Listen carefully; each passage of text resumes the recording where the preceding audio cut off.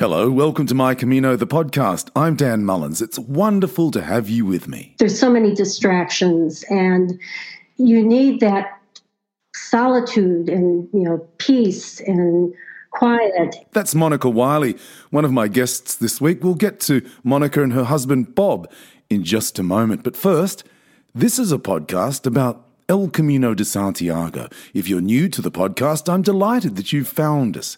Take a seat. Put your feet up, maybe grab a beer out of the vending machine, pour yourself a Tinto di Verano. The virtual albergue is open. The Camino is a series of pilgrimages across Europe, and pilgrims walk. You might walk 20, 30 or even 50 kilometres a day. The most popular Camino is what's called the Camino Frances, which winds its way from Saint-Jean-Pied-de-Port on the French side of the Pyrenees to the Spanish city of Santiago de Compostela. We're told the remains of Christ's apostle St. James are interred in the crypt beneath the cathedral in the heart of the old city of Santiago. Indeed, Santiago de Compostela translates as St. James under a field of stars. The Camino is a journey of the mind and soul, an adventure of spirit. You'll love the opportunity to walk and talk, the opportunity to learn and grow, the opportunity to set goals and to achieve them. The walk may sound daunting, and make no mistake, it is challenging. But you'll find yourself getting fitter the further you go on. You'll find yourself in the company of other pilgrims, searching for somewhere gentle and welcoming to share a meal. I was thinking this week about Plaza del Grano in León, opposite the municipal albergue. The bar there is called Del Grifo, the tap. We sat in the cobblestone square. A statue of two children frolicking in the fountain sprayed a light mist across our dusty and exhausted faces. And a duo, mandolin and guitar, came to perform for us, and I was delighted to see the whole table reach into their pockets to throw a coin or two into their hat. The sun set to the west, calling us to rest before we followed it over the horizon the next morning.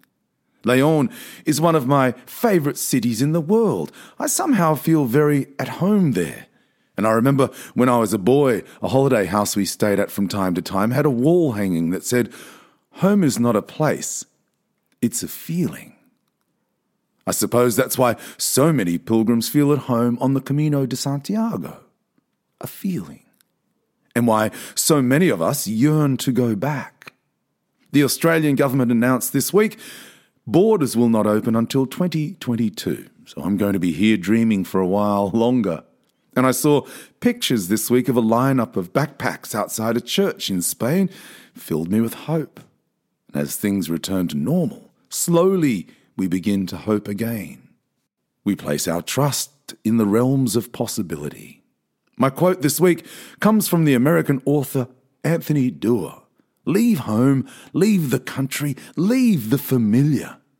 Only then can routine experience, buying bread, eating vegetables, even saying hello, become new all over again. Pilgrims not only yearn to find themselves, it's often a chance to find a newer self. I met this week's guests when I was in San Diego for my short tour of the United States in March last year. The world was waiting to see if COVID-19 would be the catastrophe some were predicting. We celebrated the gift of adventure, travel, pilgrimage, and leaving the familiar to become new again. Bob and Monica Wiley are on the line from Southern California. Welcome, pilgrims. Thank you, Dan. Hi, Dan. Monica, I'll start with you.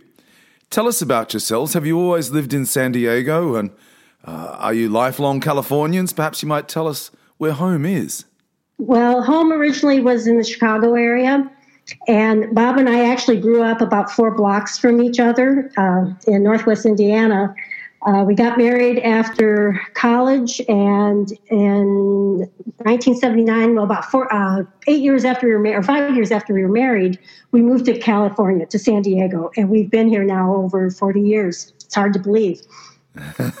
Bob, the lifestyle in California is often described as a bit new agey. Are you two new agey? No, we're pretty traditional folks, spiritually and how we live our lifestyle. So, no, we're not edgy at all. I don't think describe us, especially at this age, as edgy. Monica, tell us how the Camino came into your lives. Well, it's funny, Dan.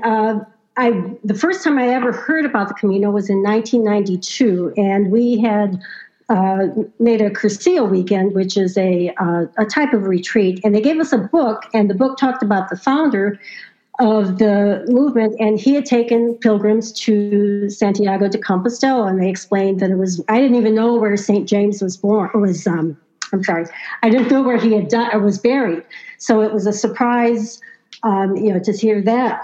Didn't think anything of it at all. Then about, maybe 5 years ago, we watched The Way. And unlike a lot of people who have seen that movie, we loved the movie, but I didn't come away thinking, boy, I really want to do it.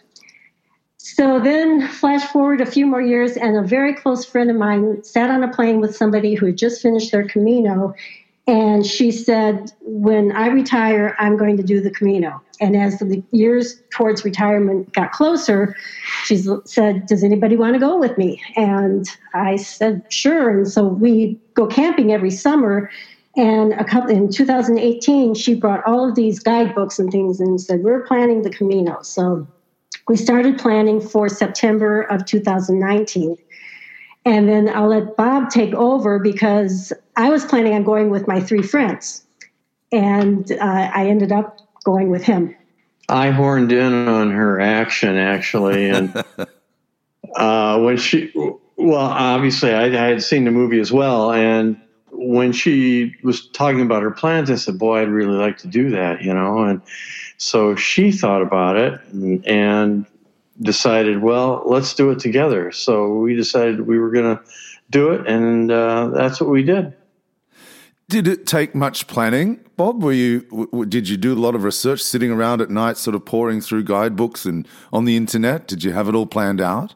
Well, we did a fair amount of planning. Yeah, we got the guidebook by Brierley, of course, and I think 1 or 2 others. And we started talking about, how much could we do in a day? Should we follow Brierley? Should we do something else?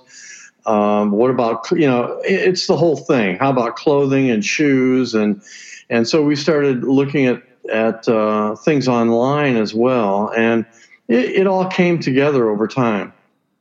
Yeah, it's kind of funny, isn't it? Once you start thinking about it, you become really quite, don't you, Monica? You become quite obsessed with it, don't you?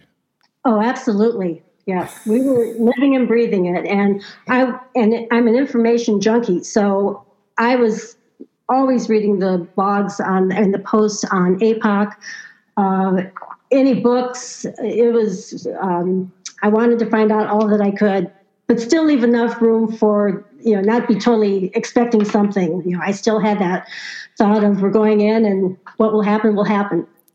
Bob, what did your family and friends make of it all? Well, there's not too many people that I associate with that knew much about it, actually. So I grew up had breakfast with a bunch of guys on Saturday morning, and I was describing to them our plans, and they were nodding politely, but they really didn't know much about it. And of course, having not done it yet, I couldn't share that much about it, really, about the experience. And so, yeah, it was an adventure, and that's the way I presented it, and that's how people took it, I think. I suppose in many ways, Monica, Americans and Australians are particularly lucky and fortunate people. It's a very simple life, this pilgrimage life. Why do you think we're seeking this simpler life? Because our lives are so complicated and there's so many distractions, and it's just you need that solitude and peace and quiet. And Bob and I, when we started the Camino, every day we would say a prayer. And when we for direction and safety and all this, and when we got home, we walk our dog every day. And we kind of missed that ritual beginning our walk. So the beginning of our walk every day, we usually say a prayer. One of them is, God, help me to return to the serenity and the simplicity of the Camino. Ah, How fantastic. Yeah, the simplicity. That's right. It is one of those things, isn't it? And I guess it leads perfectly, Bob, my next question. What do you think we can learn from being a pilgrim, and what change can it bring to us at home? Well, I think for me, getting out of the daily routine of life at home, and everybody, I think, has a routine that they're used to living, and that's how you live your life. I mean, you get up, you go to work, or whatever you do during the day, you come home, and so you have this daily routine, and to do the Camino just throws all that out the window, and it's a routine in itself, but it's a much simpler routine, and it gives you a lot more time to think about your life at home and reflect on your life at home and what you're doing there, and are those the right things that you should be doing? What should I be doing differently? What am I learning here on the Camino? So all of these questions start popping into your brain, and it's really a chance to reflect, I think, on how you're living your life at home, and what could be different and what could be better about it. Yeah. So how does it, give us an example, Bob, I'll stay with you, an example of how it resonates with you at home. Well, so my whole work life, I've been a creature of performance and metrics and measures, and my whole career has been measured. And so when I walk the Camino, all that goes out the window, because you have to learn to live a moment at a time. And maybe you're not going to make it to the place you thought you were going to make it to that day. Maybe you make it someplace else. And am I going to have a place to sleep? And so it just throws your whole routine that you're used to out the window and puts you into kind of a different, simpler routine that helps you reflect on where you come from. Yeah, that's great. That's great. It's interesting there that you talk about the day-to-day at home. Monica, tell us about the day-to-day on the Camino. What was your sort of routine? How did you find yourselves over there? How did you fill your days? What is it? Walk, eat, sleep, wash. It was funny that that was our routine. We got up in the morning, we walked a certain amount, we stopped for a second breakfast, we get to a town, we tried to get early in the afternoon, and then we would have a lunch and wash our clothes and do everything, and then have dinner, and then start it all over again. But the interesting thing, and the thing that was most surprising to me, Dan, was every day that we were on the Camino, we were ready for the next adventure. And it wasn't like, oh no, I've got to get up and we've got to go 25 kilometers today. We were just so enthralled with the whole idea of the Camino, or the whole experience of the Camino, that there was never a day that we weren't eager to get on the road and see what lied ahead for us. Wow, how fantastic. And Bob, did you always walk together? Pretty much. I mean, there were times when we would separate for a bit, but we pretty much kept together. I think after it took me 10 days to really get into the Camino. And like I said, I'm so metrics driven that I wanted to be certain places at certain times during the day. Otherwise, we're not going to make our stop. And I almost drove Monica into the ground. And it took me about 10 days before the light went on in my brain that, no, you can't do this. You've just got to go with a moment by moment life on this Camino and live it as it comes. That must have been difficult for you then. It was extremely difficult. It is more difficult on Monica. Did you always stay in albergues? No. Well, most of the time it was a variety of things. Right. Once we figured out the albergue system, we started staying in albergues. But what we did was we took day packs. We had day packs, and we would send our luggage ahead. and so to the next hotel. And so to the extent that we planned, we had to be at a certain place by by that evening to stay there, and our bags would be there when we showed up. Right. So anyway, that's kind of how we did it. But then we figured out the albergue system and found out that albergues also would take luggage in, and so we could stay there as well. And so we did a combination of things as we went along. And Monica, what about injuries, blisters, aches and pains? How did you both cope with all of that? We did really well with that, Dan. And I think part of that was because before we went, we picked our shoes. We walked hundreds of miles in the shoes. Our socks, all of that. We wanted to make sure that our feet were, in good shape. So, I don't think we had any blisters at all. No. And I have back problems from time to time, which is one of the reasons why I didn't want to carry a backpack the whole way. And we were in, what was it? Castella, and my back just twisted, and I was in excruciating pain.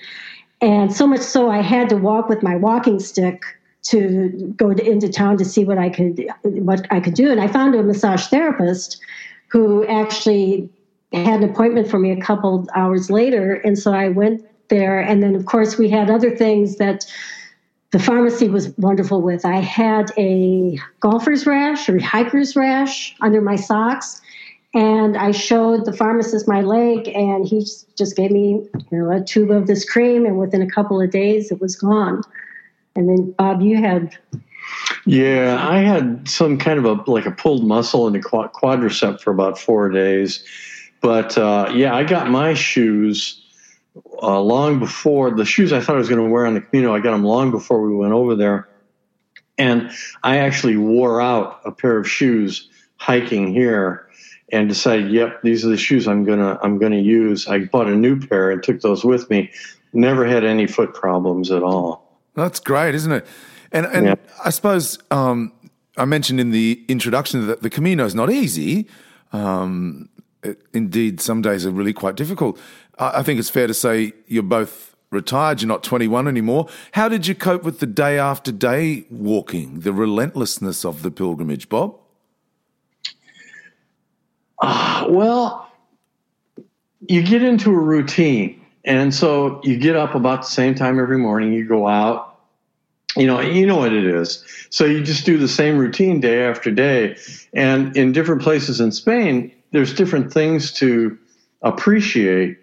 Like on the Meseta, the sunrises were amazing. Yeah. And so we always tried to get out on the Meseta before the sun came up. And that was a feature of our day, was to walk along and watch the sun come up. And there's just different things along the route that you come to appreciate and make it part of your routine. Yeah. Did you find, Bob, I'll stay with you, find yourselves running into the same people from time to time? Yeah, it's funny because the Camino is like this big, long snake of people. And you'll see somebody, you might walk with somebody for 3 days, not see them again for 2 weeks, and all of a sudden you see them again, or they pop up in a restaurant and you join up with them again. Then you might not see them for a week. It's just this like long snake of people. And, the thing is, we took off days several times.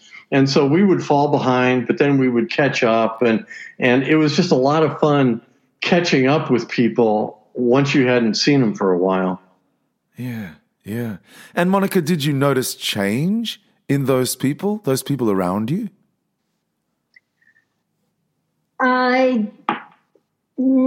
Well, that's a good question, Dan. I'm thinking of the change, I felt it within myself, but no, I think for the most part, everybody, as they went on, they got stronger. They, got more relaxed with the Camino, and just seemed to really enjoy the whole thing. Yeah, yeah. And what about each other, Monica? Did you see a change in each other? Oh, absolutely. And this was funny. In nearly 47 years of marriage, we have never been together pretty much 24/7 at all. So this was quite, something quite different for us. And I think that the change I found in Bob was, as he had mentioned before, when he realized that, it wasn't a marathon, it wasn't a race to the finish, stop and smell the roses. And so he really, I saw a big change in him with that.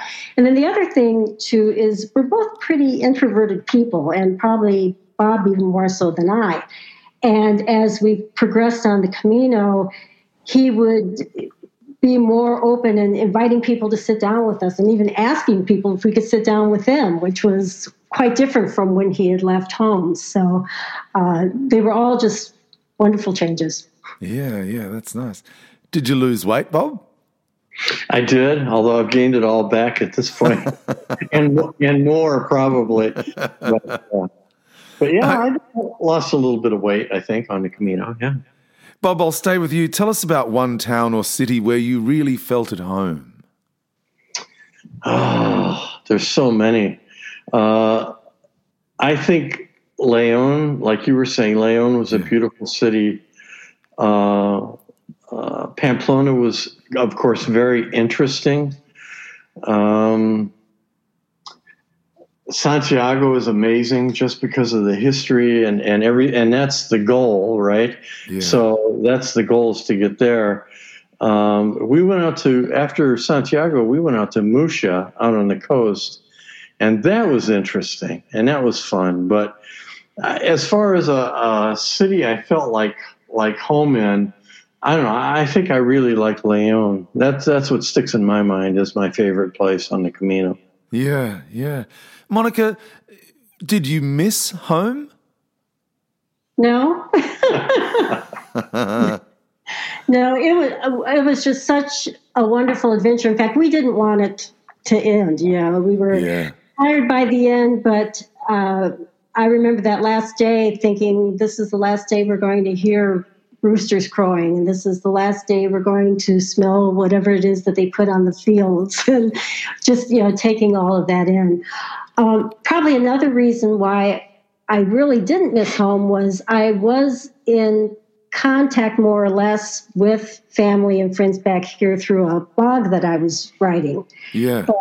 I started it mainly for myself, so that otherwise I knew I would not be able to remember all the details, and the cities or towns begin to blur together after a while. Yeah. So I made a real effort really for myself to do that, but I also shared it, and I tried to do it daily and share it with family back home. And that was wonderful because people were so terrific in offering their support and their prayers, and knowing that we had that going along the way. And I had done that. We had lived in Denmark for a few years for Bob's job. And I had done, that's kind of where I started getting the idea of doing a blog or recount of, things that we were doing. Yeah. And people were, our friends and family just, loved it. So I thought, well, I'll go ahead and do this. And there were a number of people when I got home that said that they were vicariously walking the Camino with us. So that's fantastic. Actually, your blog is on Traveller's Point, and it's called the Camino Chronicles, yeah? And you were writing as retired Mon. You wrote a lot. Yeah. Did you write each day, or did you take notes and write when you got home? How did it work? It was a combination. Sometimes I would go a couple of days, and some days the Wi-Fi wasn't very good and I couldn't upload it. So that made it a little bit, that was a little bit more difficult. But there were times when Bob would be asleep and I would be laying in bed on my iPad, writing everything down. And I wondered, am I taking away from this? But now I look back and I'm so glad that I did that. In fact, one of the things I did, Dan, was I changed my blog. Instead of Traveller's Point, I went with Blogstop. So it's retiredmon.blogstop.com. blogspot.com, because they had there was a company that makes books from blogs, and so they didn't recognize the first blog I had, so I copied everything and stuck it into the other one, and then I added some pictures and uploaded it, and have this amazing 200-page book that has all of the blogs and all of the photos in it, and we look at it, I don't know, at least every few months. It's just looking back. I looked at it.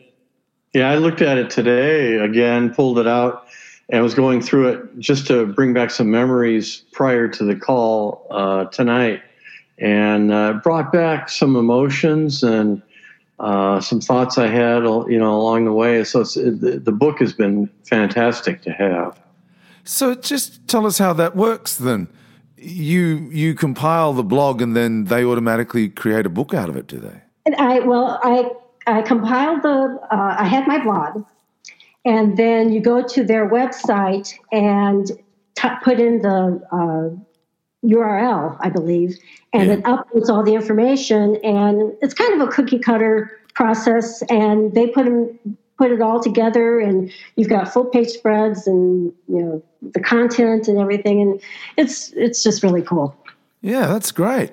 And after returning home, Monica, you went to the grocery store and saw things that took you back to the Camino, and you wrote, "I love these everyday reminders of the Camino, but there are so many more etched in our hearts, memories, friendships, and an inspired approach to life. I know it will take an effort to maintain the spirit and simplicity of the Camino when surrounded by so much busyness, noise, distractions, and consumerism.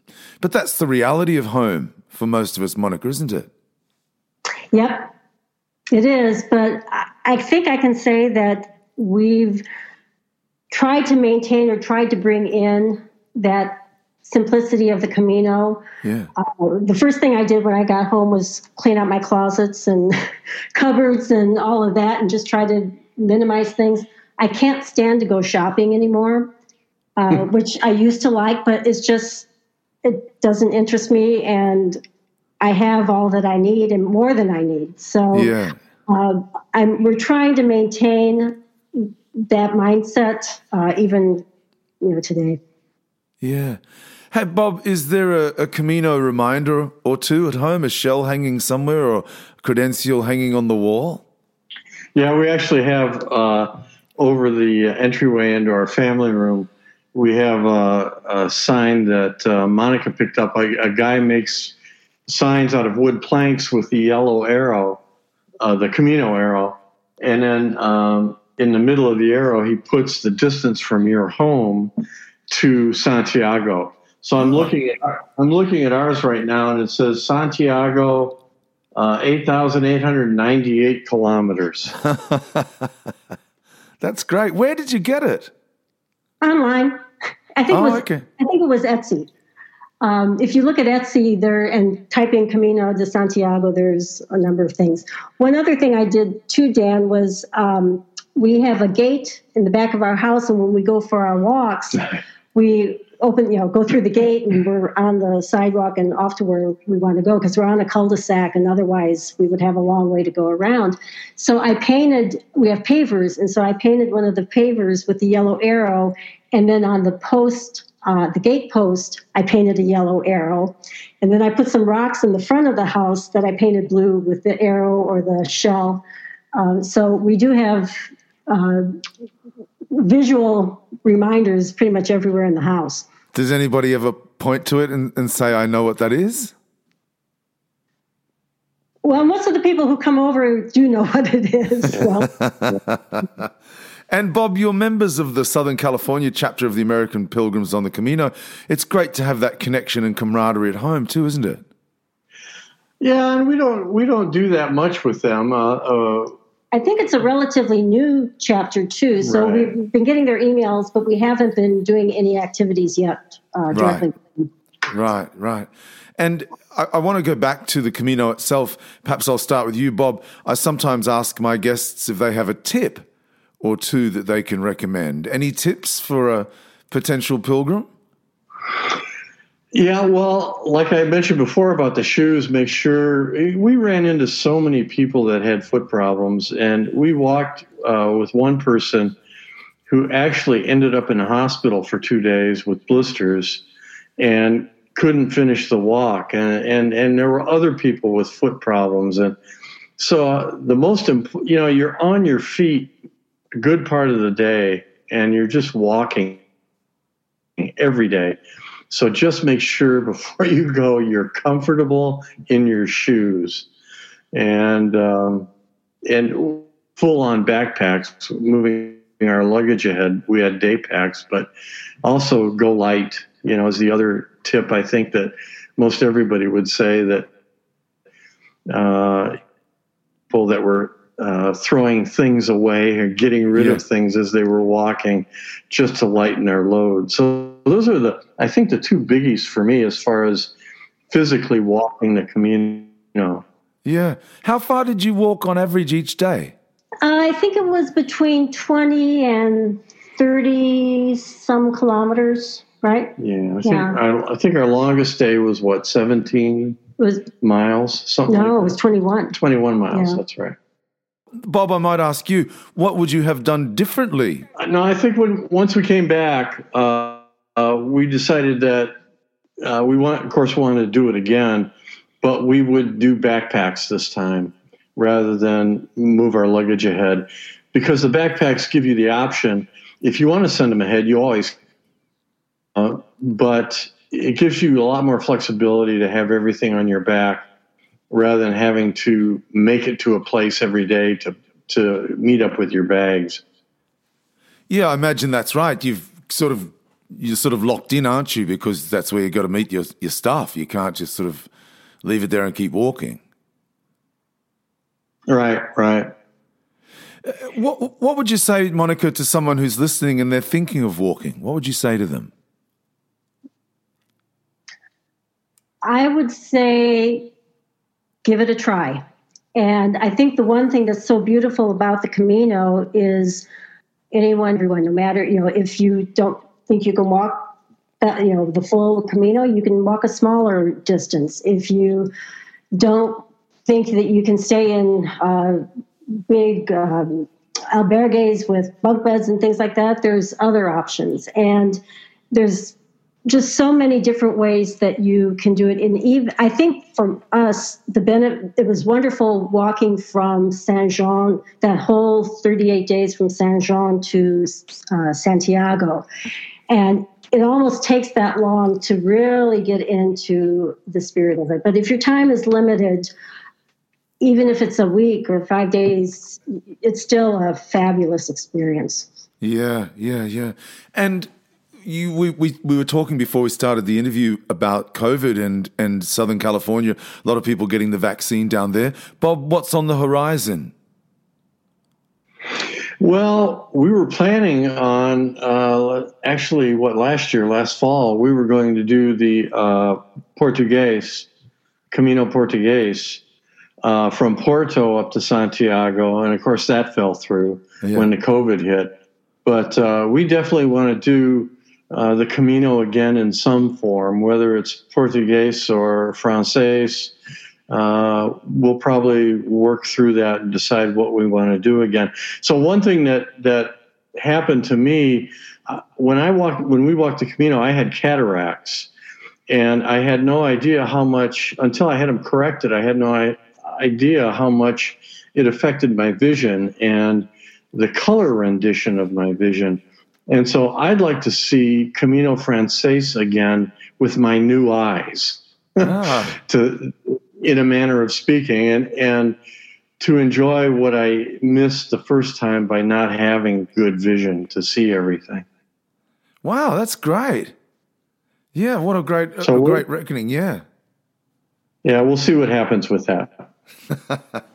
Well, I think it's great. I suppose, Monica, will you write a blog again if you walk again? Oh, yes. Yes. I will probably need to do it more for myself because I'll be that much older and probably more forgetful. So, but no, really, I enjoy it's something I really enjoy doing. And it helps me kind of settle in all of the thoughts and all of the events that happen, just kind of crystallize them, both in my mind and on the screen. Yeah, how great. So I always finish by asking my guests to tell us a Camino story. Who's going to take it up? Well, I think Bob has one and I have one. So can you tell fantastic. That's awesome. Go ahead, Monica. Oh, Bob, you go first. Oh, yeah. So we stayed one night in Trabadello. And as we were walking into town, we saw this other couple in front of us. And there was this huge dog, like a German Shepherd, only like on steroids, this great big dog. And so we saw them go into an albergue, and we went to the place we were staying. But we hooked up with them later at dinner. And so we asked them about the dog, and they said, well, the dog had followed them from the previous town all the way to Trabadello. And they said once they got into their albergue, the dog just kind of disappeared. Oh, that's interesting, that a dog would follow along with somebody that long. Well, the next morning we got up, got our stuff ready, walked out the door, and here's this dog at our front door. And this dog is big, intimidating, big dog. And so we're like shooing them away because they tell you, don't make friends with dogs on the Camino. Don't let them follow you. And, all this stuff about, stay away from dogs. And so this dog kept following us, and we kept trying to shoo it away.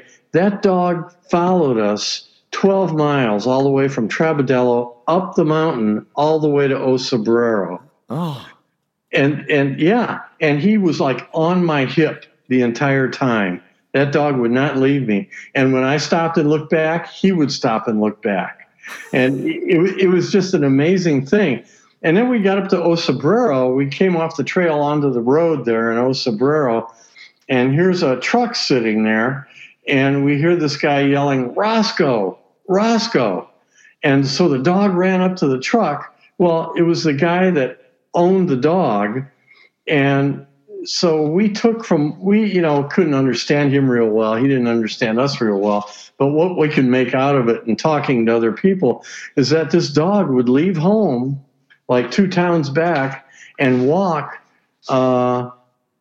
with people all the way up to Osabrero. And then his owner would just drive up to Osabrero a couple days later and pick up the dog and take him back home. So it was the craziest thing, and the dog was super friendly and real nice dog. But it was just the strangest thing. Yeah, Roscoe, I love it. That's great. Yeah. So we called him our Peregrino. That's a wonderful story, Monica. What have you got? Well, we stopped in Ventas de Naron. And there's a little chapel there, and I had read that you can get a cello there, and the regular one, and then there was also this Knights Templar cello. So we thought, well, we would stop there. So we stopped and we walked in, and there was a man standing behind the altar. It was like an altar that was there, and there was a sign above that said no photos. And okay, so we went in and we asked if we could have a cello, and he said, California? And Bob and I looked at each other, and we looked at our clothes, and there was nothing on our clothes that said California. I don't think we have California accents. If anything, Bob still has a little bit of his Chicago accent. So anyway, we asked the guy for the cello, and he picked up the stamp, and then he took my hand, and he moved it on the cello and wanted me to do the cello myself. And I thought, well, that's strange. Maybe he feels that as part of being a pilgrim, I should do my own stamp. And so I did that. And then he, told me to write down the date under it. And then we got the second Knights Templar stamp, and he did the same thing. He took my hand and he's putting it on and doing all that. And then he did the same thing for Bob. So the only thing we had for donation was, I think, a €5 bill. So we gave him the €5 bill. He put it in an envelope, and then he took this other envelope and he pulled out a postcard, and he pulled out a little metal it was for whatever the saint was that was there, or Our Lady of whatever it was, and gave that to us. And so we left, and I told Bob, how in the world did he know we were from California? So that night we stayed at Pala del Rey, and we're in a restaurant, and there's these 3 Irish women at a table over on the other side, and they start talking about going to this little chapel and the blind man in there who was giving them the stamps. And I went over to them and I said, this was in Ventas de Naron? And she said, yeah. And I said, he was blind? And she said, yes. We had no idea, and which is really unusual. And what hit me was, who was the blind one in this case? Because it must have been me, because I had no idea that he was blind. And then it made sense that was why he was wanting us to do the stamps ourselves and, put all the things that he had us do. But we still couldn't figure out the California part of it. I don't know what that was. Wow. Wow, what a great story. And you had no idea. No. Wow. And I really felt bad afterwards, because I thought, how could I be so, not observant that I wouldn't have noticed that? But, Bob didn't either. Yeah, his eyes were open, and he would look at us as we spoke to him. He would shift his head and, look from one to the other as we talked to him. And so it just didn't dawn on us that he was blind. Wow, what a great story. Oh, and I imagine that's a very special stamp, a very special cello. Yeah. Oh, yeah. Yeah. It's interesting, isn't it? Sometimes when you look back at the credential and you can go through it, and I have a great old mate of mine who comes around, and sometimes I've got it framed above my desk. I'm looking at it right now, and he'll point to it and say, "Tell me the story of that place." And you go, "Oh yeah, yeah, that's Albergue Phoenix. I'm looking at it right now in Villafranca." Yeah, it's a great reminder, isn't it? A great keepsake. It is. Yeah. Oh wow! Look, I've thoroughly enjoyed talking to you both. It's been an absolute pleasure. Congratulations on this journey you've found yourself on, and most importantly, in my view, you found it together, which is really lovely. You must be pretty pleased about that. We are. Yeah, we are. I think we're both glad we did it together, and we learned some things about ourselves and about each other, and if anything, it made us closer rather than farther apart when it was all over. So it was amazing. Yeah, what a blessing. Yeah. Yep. Well, I thoroughly enjoyed meeting you at Bernie and Leslie Bono's place in San Diego last March. Bob and Monica, thanks so much for taking the time to talk to us, and I hope our paths cross again in the not-too-distant future. Well, thank you, Dan. Take care. Until then, walk on. Buen camino. Buen camino. Buen camino. My guests this week, Bob and Monica Wiley from San Diego in Southern California. As things return to normal, slowly we begin to hope again. We place our trust in the realms of possibility. Actually, when we finished this week's interview, we were talking, just wrapping things up, and Monica said that she was actually reading a book by Anthony Doerr right now as part of her local book club. And that's, of course, to whom I credit this week's quote. Leave home, leave the country, leave the familiar. Only then can routine experience, buying bread, eating vegetables, even saying hello, become new all over again. Before we finish this week, I've been meaning to pay tribute to a friend of mine. David Barrett was the convener of the Central Coast Pilgrim community north of Sydney. A lovely man. I had the good fortune of meeting him twice, and we corresponded often. He and I loved to talk about Samos. He died a little while ago. He was a pilgrim through and through, incredibly generous, caring and sharing.